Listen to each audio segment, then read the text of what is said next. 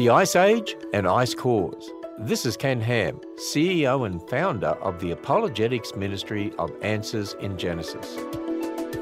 Secular scientists tell us that the ice cores show tens of thousands of years of Earth's history, but they assume millions of years and that present-day slow, gradual processes have produced the ice layers. The ice cores need to be interpreted, and our starting point determines how we interpret the evidence.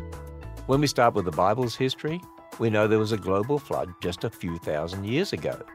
The flood would have brought about an ice age. This ice age was responsible for laying down a large part of today's ice layers in a very short period of time.